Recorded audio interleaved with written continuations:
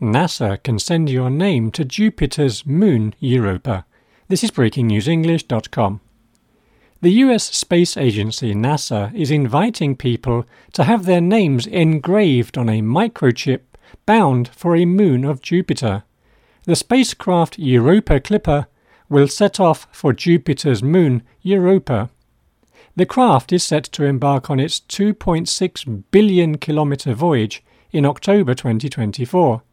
The journey through the heavens will take 6 years. Sending the names is part of a time capsule project called Message in a Bottle.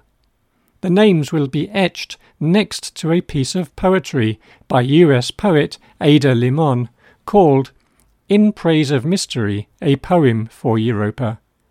NASA said, "The poem connects the two water worlds, Earth yearning to reach out and understand what makes a world habitable, and Europa waiting with secrets yet to be explored." More than 700,000 names have already been submitted to NASA. Engineers will use an electron beam to stencil them onto a tiny silicon microchip.